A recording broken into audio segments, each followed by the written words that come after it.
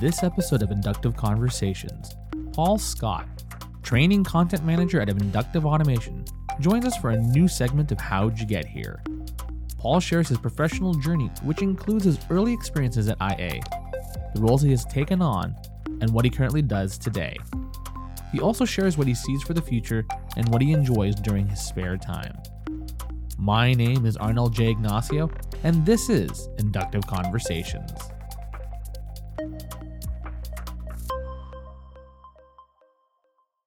Hello and welcome to Inductive Conversations. My name is Arnell J. Ignacio, and we're here again with another episode of How'd You Get Here? You know, sometimes I ask myself, how'd I get here? But we're not going to talk about that. We're going to talk to Paul Scott. He's the training content manager from Inductive Automation, and we're going to explore his journey here at Inductive Automation. Paul, thank you for joining us today. Oh, thanks for having me. How did we get here? That's a pretty deep question. That is a pretty good question. Yeah. So we're here in person. We've been doing these interviews, remotely, which is fine. But I figured, we come back to the office and enjoy a in-person conversation. So, thank you for, joining. Sure. Yeah. I mean, we're largely a remote first company, so having in-person conversations is kind of nice again. We're doing that more and more. So yeah, super excited to be here. Yeah, and it's also nice to have the view that we have here at the office. Our location. We're just lucky to have a place next to Lake Natoma here in Folsom, California. So. Yeah, it's great. To be honest, I feel like you're trying to spoil me with the view. You got all the plants going on. You got the level. It's like, wow, this is really nice. I'm just trying to distract you. Paul, before we jump into our conversation, please tell us a little bit about yourself and what you do here at Inductive Automation. Sure. Yeah. So my current title is training content manager. What that basically means is I'm responsible for our written technical documentation. In most cases, that means like user manual content, knowledge-based articles in our support portal, but also some odds and ends sort of things, some, occasional technical documents we're asked to help out with. And then I also manage the team that's responsible for Inductive University. So kind of help them with planning new courses, new video ideas, and just keeping everything up to date. Yeah, the work that you've done with Inductive University and with all the training content, it has been phenomenal. Our community has benefited a lot with that content, and it's fairly easy now to learn Ignition with everything that's out there. But we had a conversation before this, and we talked about where you were before coming to Inductive Automation. Can you talk about a little about that? Yeah, sure. So before I joined Inductive Automation, I actually worked in a lot of food service sort of jobs. I was a bartender last at a restaurant, and it was a good career path initially, but it was just one of those things I was doing to help pay bills during high school and college. So that's sort of my start, and then I worked on a couple of degrees. I have a psychology degree, and then I have a game design degree I also acquired. And then once I got both of them, it was time to sort of move on. So yeah, you started with a psychology degree. I also have a psychology degree. So what made you decide to, pick up the game development? Sure. So it's kind of a weird story because I don't think I ever really learned how college works. So basically, I got out of high school, and like a lot of people, I was trying to figure out what I wanted to do with my life. And so I took a bunch of elective courses, and then I went into psychology because I really liked the class. I like what the field tried to do. I like the whole trying to explain why people do the things they do. I found it really interesting. So I kind of started going down that path.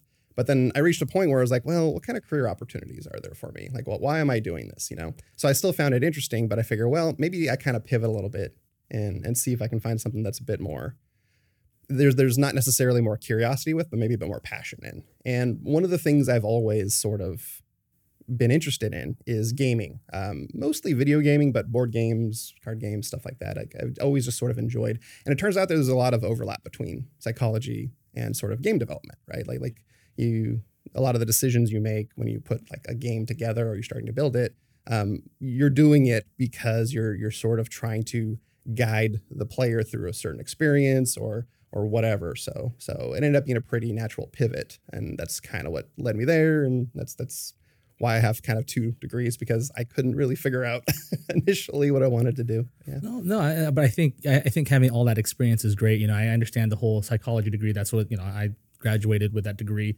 But then I ended up in marketing. But in that same vein, you use a lot of that psychology. And I think there's a lot of useful things with psychology because, a lot of the stuff that we're doing right now deals with people and building products or building solutions or anything of that matter that deals with people. psychology is very useful in that manner. So same thing, with marketing is just trying to figure out what would be the best way to get people to understand a product or to know about a product or why it would be useful for them. So, but that's really cool. And I think it's great to have all that experience. So you have this gaming degree, which is really cool. I think it's pretty interesting. So the question is, what got you into industrial automation? How did you find inductive automation? Like, how did that all pan out? Yet another little pivot I did there. So around the time I was wrapping up the game development degree, I got news that my first niece was on the way. So it was the first time I was going to be an uncle. And it was kind of a weird point in my life because I've mostly stayed in California. I didn't really travel a whole lot, usually to adjacent states and stuff like that.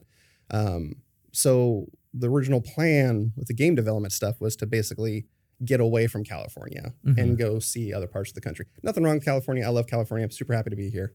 But, I just saw it as a good opportunity. Starting a new career, may as well try to find a job somewhere else in the country that I could, really kind of work my way into. And I want to say around that time, I believe Seattle and Houston were two sort of large pockets of there's a lot of interesting stuff going on with independent game developers and stuff like that. So it's like, oh, I should probably move there, try to find a job I could work, try to move there, and then try to get in that and move forward with that. But then, heard about my niece. I was like, well, do I want to be the remote uncle? And I didn't. So I was like, well, let me broaden my search a little bit. So I started looking for tech jobs, stuff that, folks with a computer science degree would typically go through and try to see what experiences mapped over. And, inductive automation ended up being one of those. And it seems like it's been working out all right so far. And so I would imagine that you had, in the midst of your search, you had other opportunities that were available to you. And so I'm wondering, so what about inductive automation that drew you here and said, I want to work for this organization? So a lot of the times when you're applying for a lot of these jobs, you're trying to figure out what the company does. And I didn't really have any background with SCADA, HMI, the entire industrial automation world, right? But I did, go to the website and I downloaded the software. It's like, oh, it's free. I can just download it. I mean, there's trial and whatnot, but yeah. And so I was able to install it. I got the designer open. And back then as far as visualization, we only really had Vision at the time, but I was able to find my way to that area of the designer. And then I saw, oh, there's button components and tables. It's like, oh, you're building a screen for people. That's what that is. And so I started messing around a bit more. That was like, okay, I think this is something I could really, maybe it was a little bit of overconfidence at the time. Yeah, I could work with this. Because it was for a support position. It's like, I think I could probably learn this and help people out with it at the time. So, but yeah. Well, I mean, that's really great. And, it speaks to the product, being able to download it and then being able to use it and then be able to see what you can do with it. And I think a lot of our customers have had that experience, but it's really interesting to kind of get your perspective on that. And so you mentioned that the position that you applied here was for a support position. So, let's travel back in time. What were your thoughts when you first started in that position? What was going through your mind? Just take us through that. Is this where we do the cool time travel little effect over? We could we could try. So back then, I joined, applied for a support position, joined, got that. I stayed at that position a little under 2 years. But when I joined the company, that's when I remember doing a lot of learning, right? Which is true for a lot of jobs, right? You join a new company, you learn a bit about them, company and culture and stuff like that. But also the industry itself, since that was all new to me. Like a lot of folks we end up hiring out of college, they may not necessarily have industrial automation experience at all. So I remember it was kind of funny because I've spent all these years in college and high school, learning about stuff, kind of a lot of theoretical stuff, some applied, but it was never really I didn't need to apply this knowledge on the database yet. I was sort of prepping myself so I could get a job. Yeah. But then I'm on site and it's okay, time to learn what a PLC is. And then, we go into the old server room back at the building, the Palladio we were in. And, Steve was in there. He's pointing out where the PLC is. These are the, inputs to this and that. And it's oh, okay, cool. I have all this context. I know I'm going to maybe need to talk about these things. So it was kind of this refreshing. I'm learning about something because it's very much going to be something I need to deal with in the next couple months, right? Yeah. So it was a lot of that.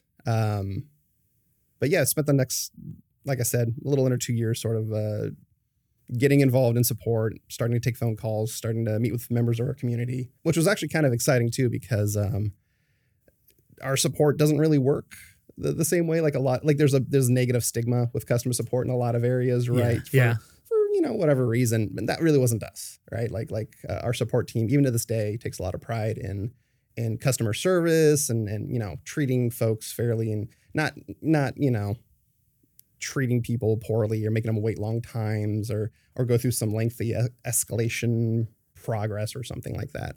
And I think actually my years in customer service kind of gave me a little bit of an edge there, right? Because it's, we're not reading from scripts or anything. Like we're trying to like empathize with people and see what the issue is and try to really work with them. Not like, if this may sound weird, but we're not working at them, so to speak. I think it kind of helped out a lot. Yeah, I think that's pretty interesting that you bring up the topic of how people come into this industry. Like for myself, I was in marketing, and then other individuals, they take computer science degrees or business degrees, and a lot of the times and maybe not for all, but just a majority of people are looking to work in the Silicon Valley area or the tech industry, more of the business to consumer end. So, they're looking at those organizations, startups, a lot of, venture funded organizations. But a lot of individuals that I've talked to here and have interviewed have mentioned, they didn't plan on going into this industry, but once they were in this industry, they really took hold to it and they excelled at this organization. So it's really cool to hear. So you talked about the 2 years that you were working in support. So let's look at that and then actually take us to where you are now. Talk about like what skills you picked up along the way, some of the projects that you worked on, and then how did you end up where you are now? Sure. Walk us through that. Yeah. So when I came, again, I had kind of a different background than I think most folks coming here, right? They have the full computer science degree or something like that. I had this like really like you're making games sort of focus.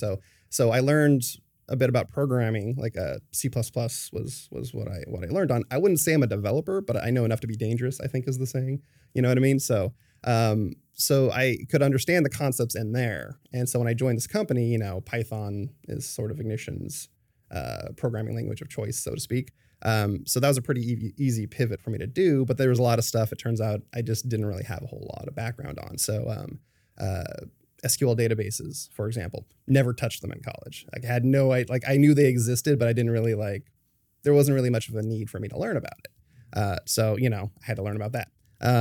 General networking concepts. I mean, I can mess around with my router at home, but it usually involves unplugging it and plugging it back in. So I had to learn a little bit more, right? So unfortunately, there was a lot of sort of time and a lot of resources at the company to help with those. So if you're running into these things on a ticket, and you need help, there's a lot of other people you can pull from. So I ended up learning a lot as I went. But then, I reached a point where there was an instructor position that was opened up. And I was kind of on the fence of taking it. Like it sounded fun because I found that I really enjoyed learning these things and then trying to like explain them to people who were calling in so they could be like, oh, they have that like, oh, I got it moment.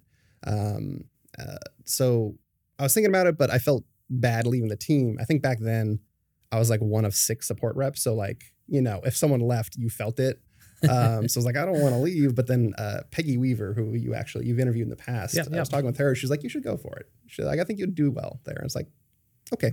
So I did. And then I ended up becoming an instructor. I worked in the instructor position for about 4 years, actually. And I did more than teach the class. Like I taught classes. I helped with grading certification tests as well as writing new tests.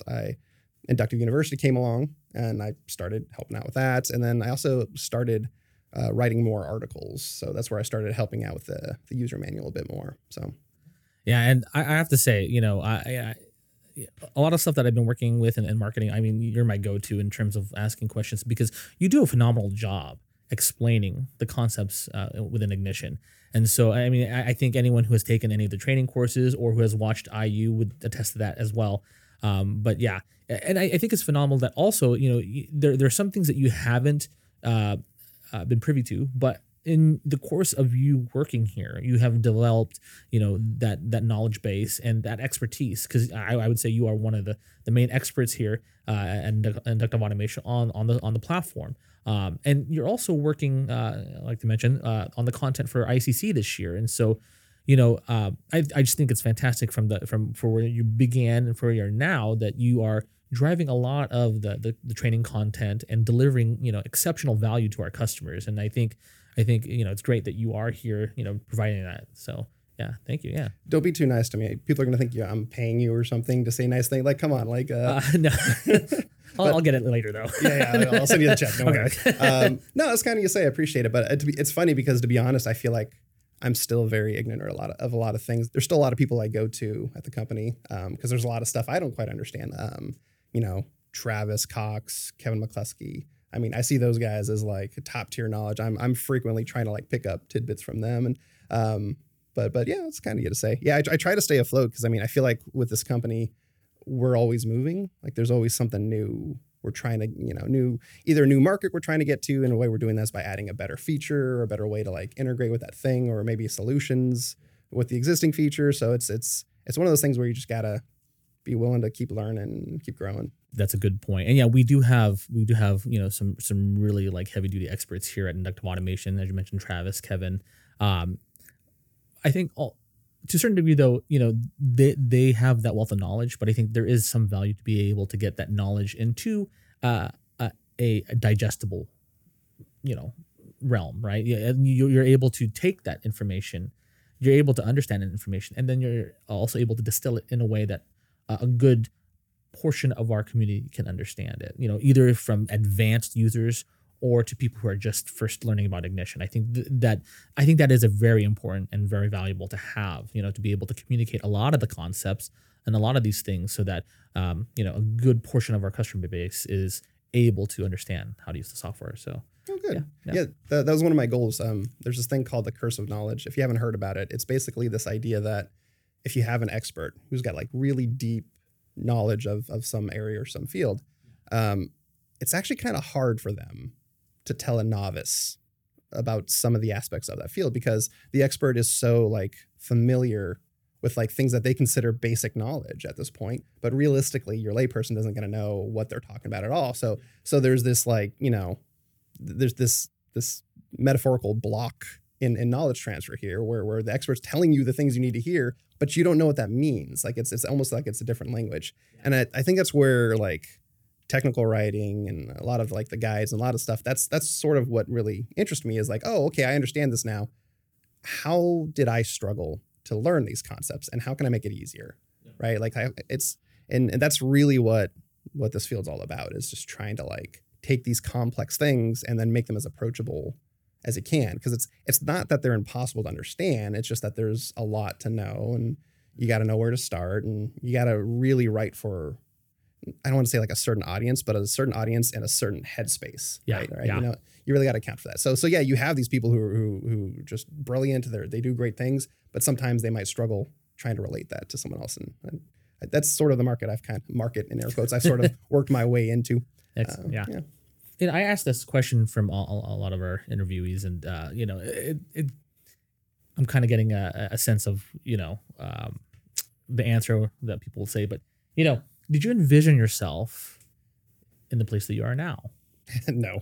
I mean, I like where I am. Don't get me wrong. There's a lot of joy to be had in this position and in the things I work on.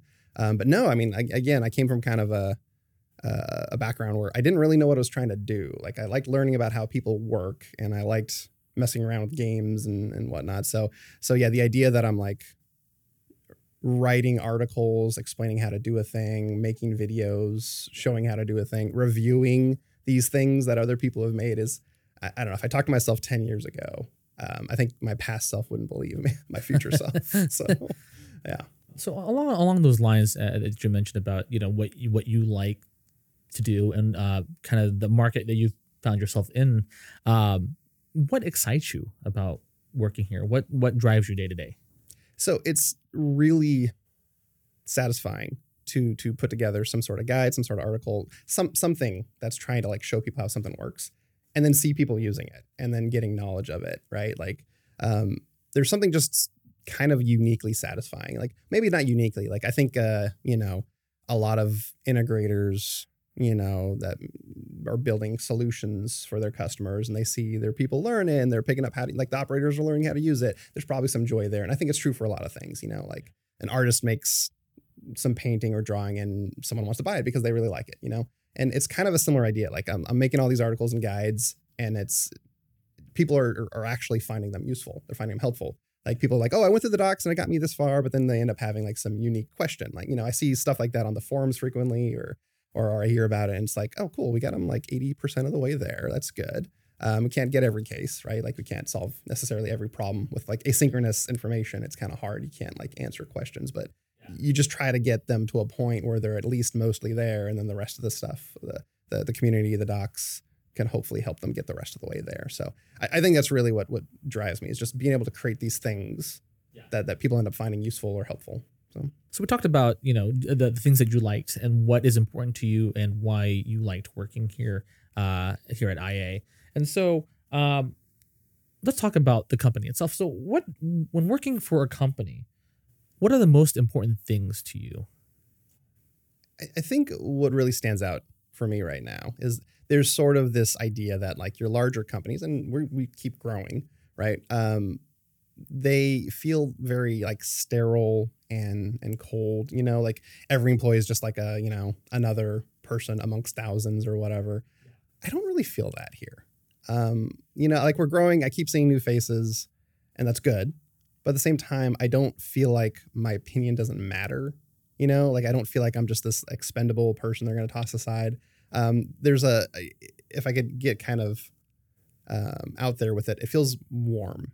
Like it has a very like sort of like family style sort of feeling where it's like we're all trying to work together to do this larger thing of helping this community of people with this product. And it's never felt like too businessy to like turn me off. And I think that's something that would probably push me away from a lot of places. But no, here it just feels great.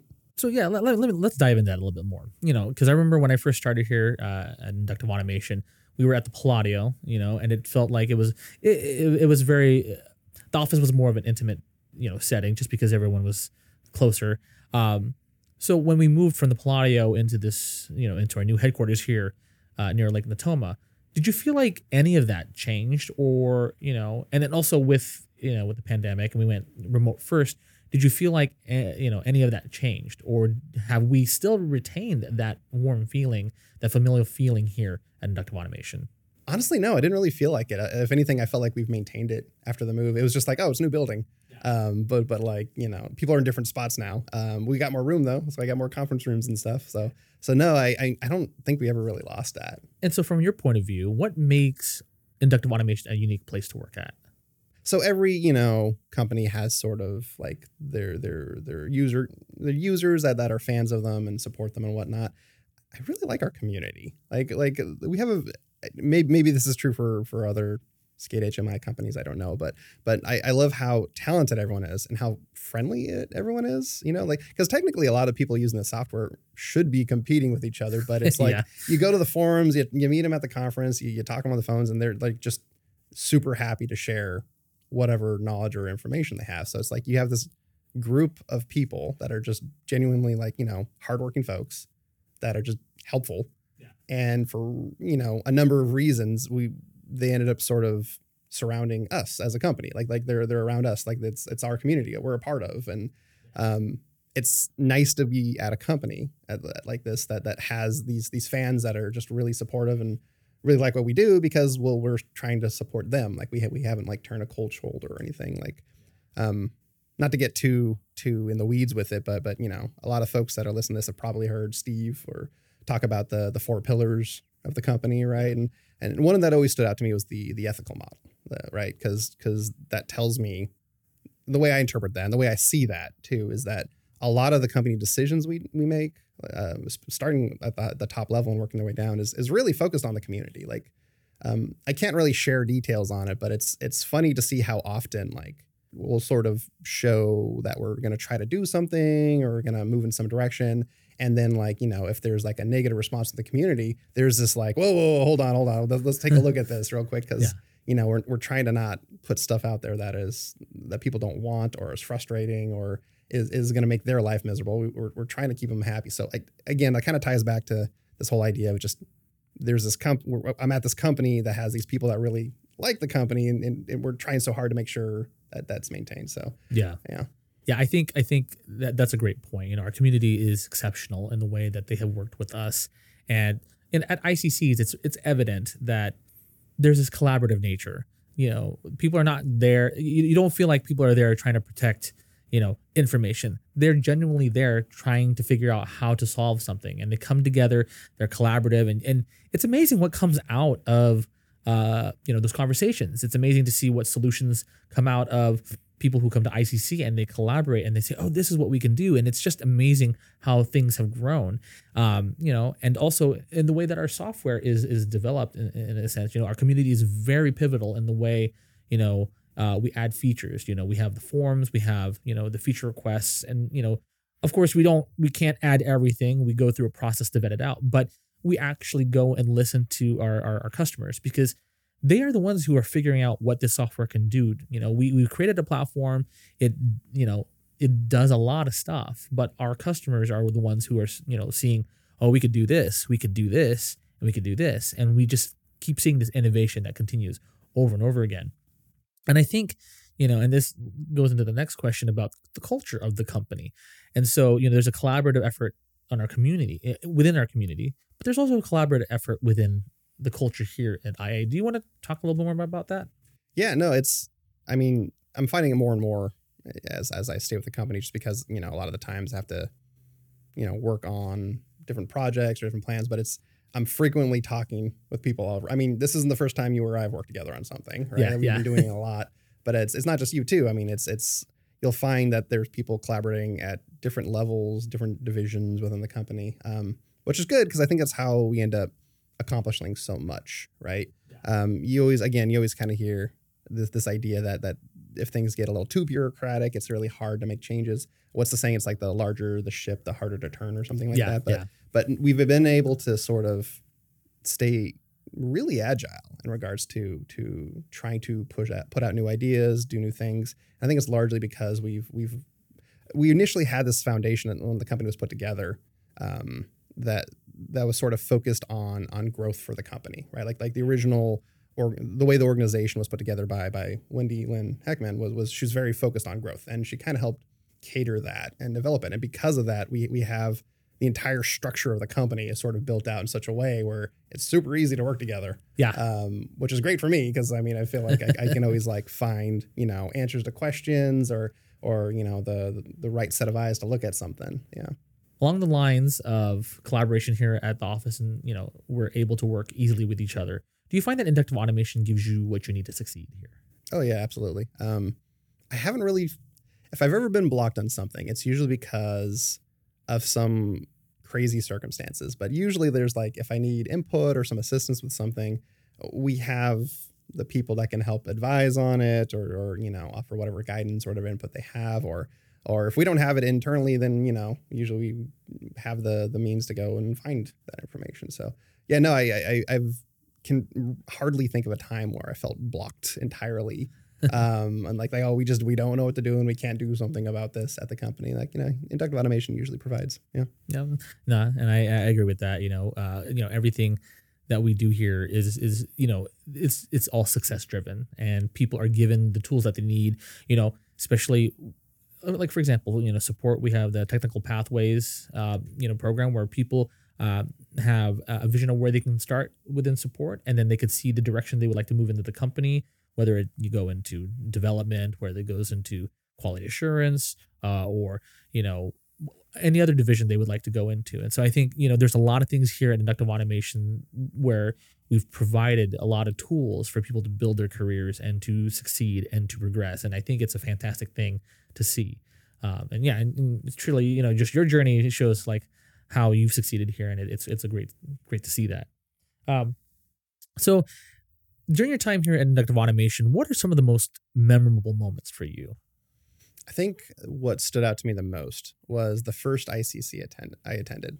We already kind of talked about this community that's around us, but I joined the company in December 2013, which is a couple months after the first conference. And you've heard the stories, like the company put on the conference, but they were really uncertain on like who was going to show up, right? And it turned out, a lot of people did. Yeah.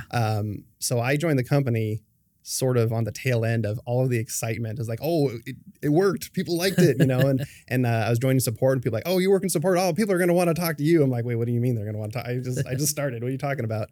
And so you're hearing about, which makes sense because, a lot of the people that call in, a lot of the times they end up going and you get to meet them face to face. Yeah. Yeah. And so when I first went to when I went to the 2014 ICC, my first one, I was like, oh, I get it. Cause that was really like my first sort of like real deep dive into the community, right? Like, cause I've been talking on the phones at that point, I was learning a little bit about it, but it wasn't really until that moment it hit me. I was like, oh, okay. Like a lot more things are making sense on, who we're serving and who we're trying to help out and all that. So that ended up being a really exciting moment. I remember like kind of like swelling up with sort of pride of like, oh, I can help these people. They're doing these crazy cool things. Yeah. And like, I'm doing like a small part of like assisting them, but it just feels good to help with that, help them do awesome things. Yeah. Well, many years later, now you are, knee deep in the content for ICC this year. I mean, you're going to be driving quite a lot of it. And so, now you're providing a lot more than what you had or were capable of doing back when they had the first ICC. So, yeah, no, I think it's fantastic that you're now working on that. Yeah, it's exciting, but it's also kind of terrifying because it's like, yeah, I can imagine. It's been so successful. And I was like, oh man, these are big shoes to fill. Hopefully I do a good job. But I'm excited for this year too. It's I feel like that initial excitement is still there. So very much looking forward to seeing how this year develops, and hopefully people like it, but we'll see. No, I think people enjoy it. If I'm never a part of ICC again, you know why, right? No, we'll see next year for sure. Okay, cool. So now you're at this point, right? What do you foresee in the future? Here at Inductive Automation industry as a whole, and for yourself. Sure. So obviously hard to predict the future, but seeing how the company moves, seeing how the company operates. Again, it's kind of hard to tell folks that are outside, but the company is very reactive to new trends and new ideas. We hear about a new technology. There's a lot of people internally saying, okay, well, what does that mean for us? What does that mean for our community? Like, how can we help? How can we get involved in that? Like, can we already? Like, do we already have the tools? Stuff like that. So I think I see, regardless of what comes, I see a lot of success for the company. Obviously, I have some bias on it, but no, I mean that's sort of just how we've been operating, right? Like we don't rest on our laurels here. That's just a thing we don't do. So we're always trying to challenge ourselves to see how can we continue to be helpful? How can we continue to support this community that's been sort of growing around us? But I am seeing more and more. These more new technologies are coming in, like Industry 4.0 is something we've been talking about for a while now. And there's more and more information, more details, which is good. But there's always going to be new stuff coming down the pipe, and so I think we'll be ready for it. So we've talked about your journey here at Inductive Automation. We talked about what you enjoy doing here, and then also what you see in the future. Let's jump outside of that and talk about what you like to do outside of work here. So tell us, what do you enjoy? What's your interests? What drives you? So I'm a big nerd. So obviously I worked on a degree to make video games, right?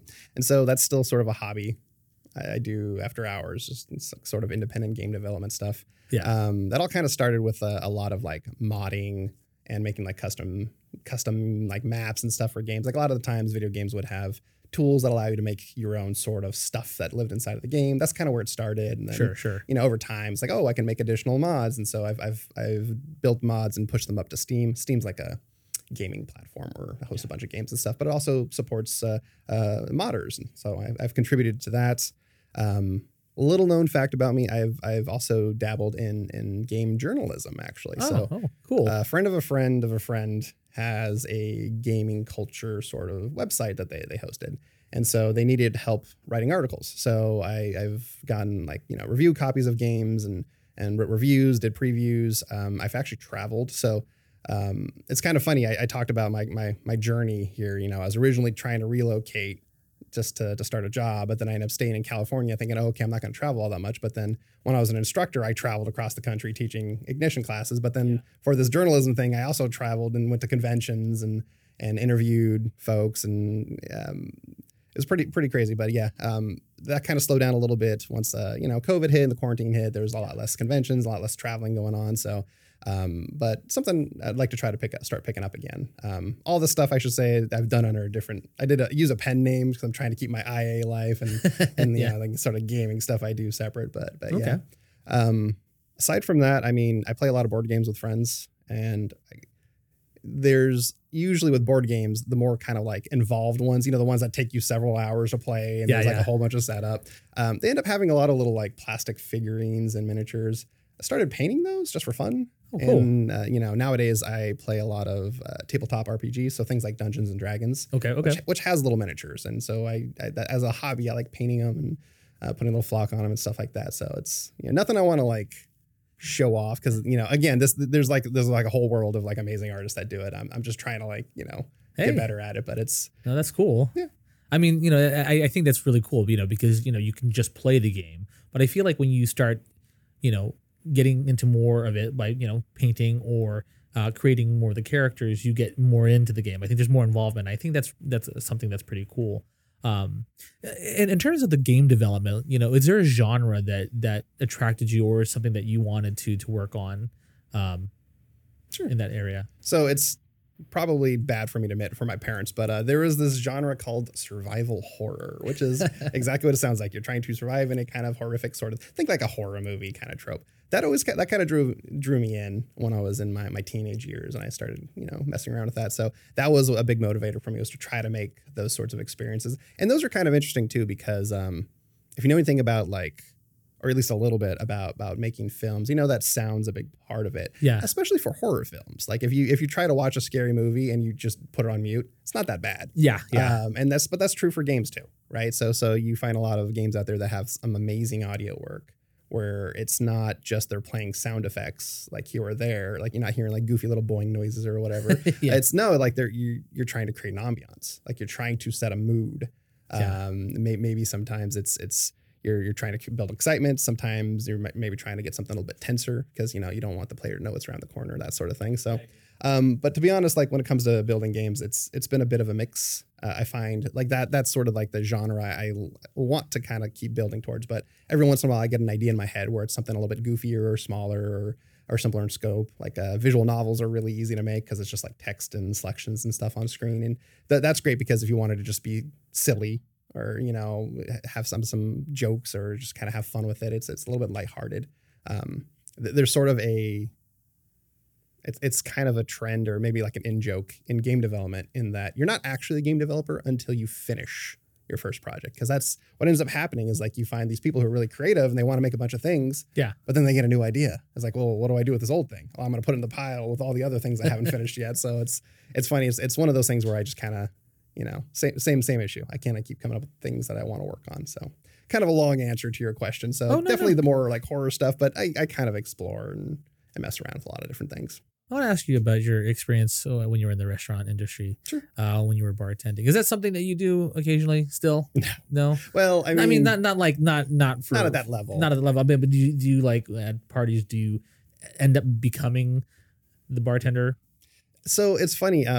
I do by reputation. Okay. But not by choice, if that makes sense. So sure, it's one of those things where like, oh, Paulie used to bartend. Oh, have it, he can make a drink. I'm like, yes, I can. But it's not that I don't enjoy it, but I think it's one of those like imposter syndrome things. Cause like you've seen like on social media or whatever, amazing bartenders. They're stacking like 30 glasses and pouring liquid and lighting them on fire and doing a backflip. And it's like, I'm not on that level. Like I can make you a tasty drink, but I'm not doing like cool flair stuff like that. And it's, so I have, but it's not usually something I try to do. It's more one of those things where like, I just happen to know, a lot of like common drinks are these separate parts. So I could just put it together real quick and try to make something pretty tasty. Yeah. I mean, it's nice to have the flair, but if the drink doesn't taste good, right. It doesn't matter. It's like, I got the show, but dinner's not that great. Exactly. So, Exactly. Yeah. Is there a drink that you like to make? So yes and no. Anything that's more elaborate to make, is actually kind of fun because it ends up being a bit of an effort. And a lot of the times the presentation on them is a bit more unique. But I have kind of a love-hate with Bloody Marys. So if you know anything about Bloody Marys, I mean, it's generally tomato juice, some sort of seasoning, usually like Tabasco or pepper or something like that, and vodka. But a lot of places ended up putting basically like a meal on it. Like they put food, because normally you garnish with like, celery and maybe like an olive, right? But a lot of the times they're like, oh, well, let's add extra stuff. Let's put like pepperoni and onions and then you've seen like the kind of jokey ones where people add like sandwiches and stuff on top. So those are fun to make if you have done the prep work and you have like all those materials and you've done it.